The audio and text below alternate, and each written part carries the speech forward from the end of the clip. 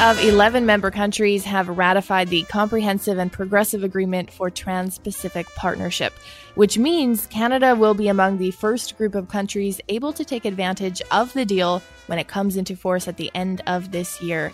Joining me with more insight into this and what it means specifically for small businesses and small Western Canadian businesses is Carlo Dade, a regular on the program. He's the director of the Centre for Trade and Investment Policy at the Canada West Foundation. Carlo, thanks for coming back on. Hey, Haley, always a pleasure to be here. Quite a big deal has been made out of the fact that Canada will be part of this first group of countries to enjoy the benefits of the CPTPP once it comes into force. What's your take? How beneficial is it really for Canada and Canadian businesses to be part of this first group? Well, you can actually quantify the benefit depending upon the company and what they trade. But the vast majority of tariff line items, so things that you trade that aren't already zero, are reduced to zero as soon as the agreement comes into effect, 95%. But of the remaining things that don't fall to zero immediately, a lot of those things fall a certain percentage each year.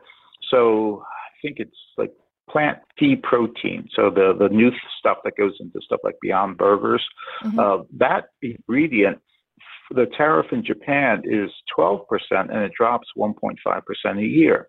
So what does that have to do with getting in early? Well, the tariffs fall each year on January 1st. By having the agreement come into effect now or come into effect at the end of December, the tariff on pea protein to Japan or cattle or other things will fall 1.5% immediately, and then a day or two later, on January 1st, will fall another 1.5%. So really, getting in early gets a double dip. And for Canadian companies that are worried about competitors that aren't part of the agreement, like the Americans, you go from having a 1.5% advantage to having a 3% advantage. And again, it varies depending on the product. Some it may be a 2% advantage to 4% advantage, some a 1% to 2%. But anyway, you get a bigger impact because the tariffs drop immediately, and then every year on January 1st, they drop again. So in this case, they drop just end of December, a couple of days later, they drop again. That's very interesting. Now, as you know, of course, this has been a decade in the making, certainly not without its challenges, but I've seen you write recently and tweet recently that now is sort of when the real hard work begins. Why is that? Well, over the past decade, or actually 2 decades since we joined the North American Free Trade Agreement, we've signed a series of smaller bilateral trade agreements, with one exception, the EFTA agreement with Liechtenstein and Iceland. But all of our other agreements have been smaller bilateral agreements, one set of rules for one agreement. Business, I think, has gotten accustomed to these kind of idiosyncratic, almost smaller deals. We haven't had anything this big come along until we signed the agreement with the European Union. And suddenly we have what are in essence 2 new NAFTAs. We have an agreement that is as large, maybe not in terms of total market size or GDP, but certainly in terms of economic weight globally. Agreements that are as large and as important and have the same opportunities as an original NAFTA. So business has gotten used to these smaller agreements, and they're not thinking of something with all the potential in it, something as impactful as a multilateral agreement with 10 other markets, all bound by one set of rules, one set of paperwork, and the ability to construct supply and production chains in these markets. The return on investment from getting 10 for one is huge. And businesses, I think, aren't used to thinking about that because we signed agreements with countries like Ukraine and Honduras. And we wonder why Canadian businesses haven't diversified or gotten excited about trade agreements. But here's 13.5% of the world's GDP today in one single market with one set of rules. And that 13.5% could very easily be 15% next year, 18% the year after, because unlike the North American agreement, the TPP will grow each year as countries join. And we already have 3 to 5 countries join to line up. So you add up all these factors, and this is nothing like a rinky-dink little bilateral deal with Honduras. This is huge. It is. And I think about this. It's so easy for Canadian firms, if they're looking for markets, to look south of the border. It's a very familiar place for us and a lot of similarities culturally, too. How much education do you think needs to take place between now and when this deal comes into force, and also sort of in the months and years ahead, to really try and encourage small businesses that have opportunities in Southeast Asia, for example, to seize those opportunities? Well, I think it's going to take an inordinate amount of work, and you nailed it. It's the pull of having the richest, fattest, and easiest market in the world at your doorstep. I think what's changed, though, in the past is that market has gotten a little less easy, and it's lost a little weight to follow through on the pun there. The American trade with the U.S. has gotten harder, and from every indication we have, it's going to continue to get more difficult. That doesn't mean that the U.S. will no longer be an attractive market or one of the best markets in the world. It just means that the U.S. wasn't as easy or won't be as easy as it has been in the past. Yet agreements like the agreement with the European Union, another NAFTA type agreement, and the TPP, make trade easier. So if you're in the knowledge business, IT or info business, and you need to move workers into Canada and move workers from Canada into other markets for short-term assignments, or you're a service company that needs to move workers, you're going to have an easier time under the TPP moving workers to and from a place like Japan or Malaysia or Australia than you will moving workers across the border down to Seattle. So for companies that are in the knowledge business and thinking about attracting global talent, suddenly you've got a huge advantage over the Americans. So we're going to have to, I think, explain just how important this agreement is and the opportunities it gives. And I think once we do that, if you're in the IT business, it's not going to take you longer than 3 seconds to figure out the advantage you have over your American competitors, and also maybe shifting your business to take advantage of the new rules that are in a modern 21st century agreement as opposed to the old agreement. I joke that you can think of the update that we just did on the NAFTA agreement to the USMC as updating from Windows 95 to Windows 97. That's a good analogy. Yeah, it's fine because everyone else in the world is running Windows 10. Right. So that's what you have with the TPP. And I think as soon as businesses become aware of that, there'll be a gradual shift.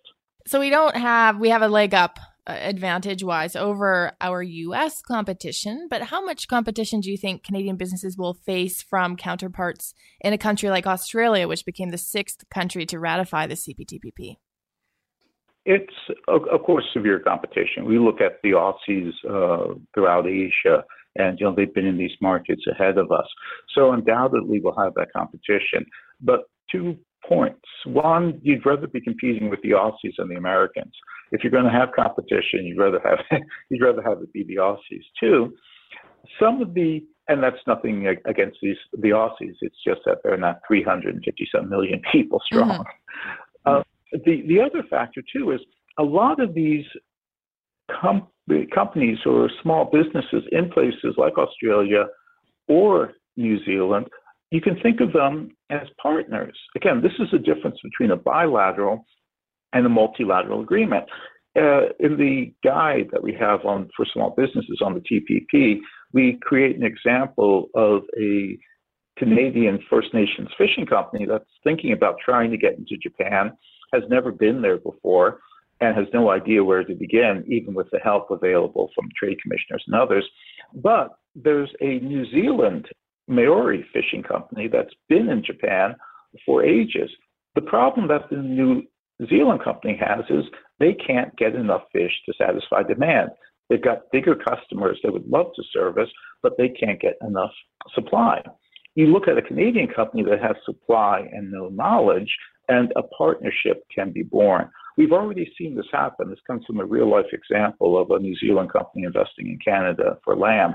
But you get the idea that suddenly, with a multilateral agreement, not every company is a potential competitor. A lot of these companies can be partners to enter a third market. So Canada and New Zealand going together into Malaysia. So that is something that's new that we really haven't had before. Mm-hmm. In the days ahead, the Canada West Foundation will be publishing this just-in-time plan that will walk through how Western Canadian small businesses can take advantage of some of the benefits of this new agreement. Generally speaking, where do you think the greatest opportunities are for Western Canadian SMEs? So, this is a question that I find almost impossible to answer. And it's because with this sort of agreement, where you expand rules that touch on all facets of things that small businesses do, a lot of firms that we haven't seen before will go abroad, or will have new opportunities. So I think the opportunities are there across the board. Services, companies that do manufacturing, the company example we have from BC of the athleisure wear company.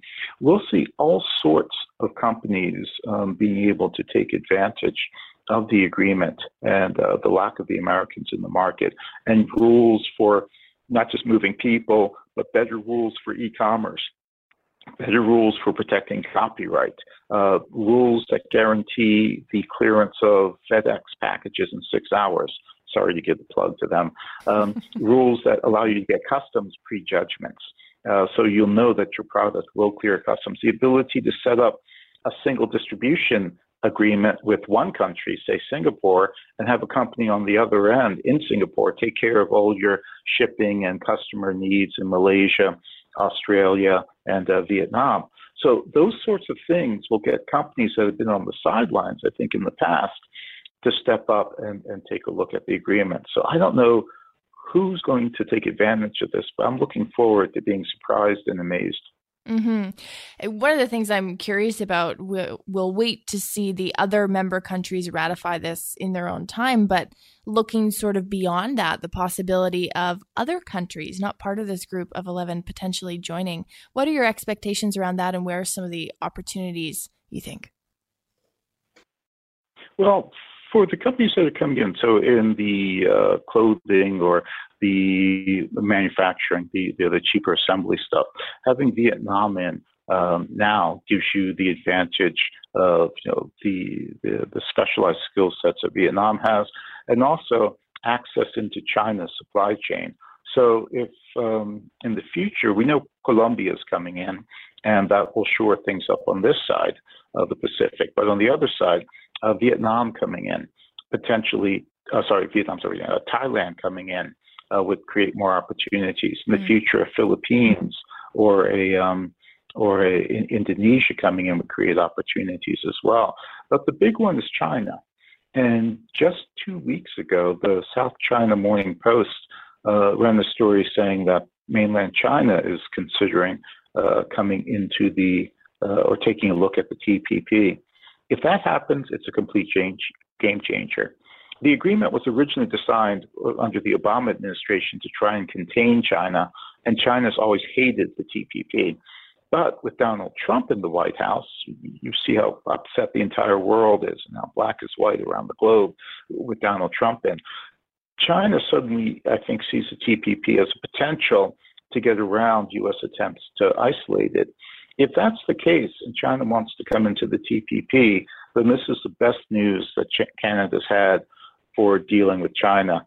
We have a better path to negotiating an agreement than trying to go one-on-one with China, and we don't have the economic power or the economic might to get a good deal out of the Chinese. But as part of the TPP, with 10 or 13 other members, we have a much better chance of getting a deal. And not negotiating with Donald Trump means we get not a USMC type backwards Windows 97 looking deal, but we'd instead get a modern, progressive, in the sense of trade liberalization, progressive deal that would really work for business. So I think that would be the biggest change. If China is serious about looking at this, that would be the best possible outcome for Canada in terms of engaging China. That's very interesting. Give me a sense of what that process might look like. Would China simply have to agree to the agreement as it is? Would it have to negotiate with the CPTPP group? Would it have to negotiate one-on-one with countries? What would that involve potentially? It would be a combination. So with the negotiations that we just went through, that's a great example. The countries negotiated together, and countries put offers on the table, and there was general consensus about the bigger points. But on some specific issues that countries had, say Canada and Japan over autos, or Vietnam when the U.S. was in, had issues over labor, countries could negotiate side letters. So you would see a combination. But why this is such a good outcome, if we were to negotiate with China one-on-one, we'd be starting with a tabula rasa, or a blank slate. Now, of course, we've had talks with them, and some points have been outlined and some lines have been drawn. But with the TPP, you have a full agreement, a very progressive agreement modeled on North American trade rules, modeled on Western trade rules. Countries like Chile and Singapore and New Zealand have some of the most open, progressive, liberalized trade around. So you have that as the bar. And so if China comes in, they've got to start at that bar. Obviously, they're going to try and read a lot of stuff and bring stuff down. But the point is, you've got them at a high bar as opposed to having them start with a blank slate. So there would be a lot of difficult negotiations with all the members, and then there would also be difficult side negotiations. So this by no means is as simple, they sign up and tomorrow they're in process. I see it taking years and being very difficult. Something to watch for. We'll have to have you back on the show many, many times over those years to walk us through it. But for now, Carlo, as always, thanks so much for joining the show. Hey, it's always a pleasure. That's Carlo Dade, Director of the Center for Trade and Investment Policy at the Canada West Foundation. And if you're looking for the report we mentioned, that just-in-time plan for navigating the CPTPP, you can find it in the days ahead at cwf.ca. And that report, by the way, was sponsored in part by one of Canada's new trading partners, the Government of New Zealand.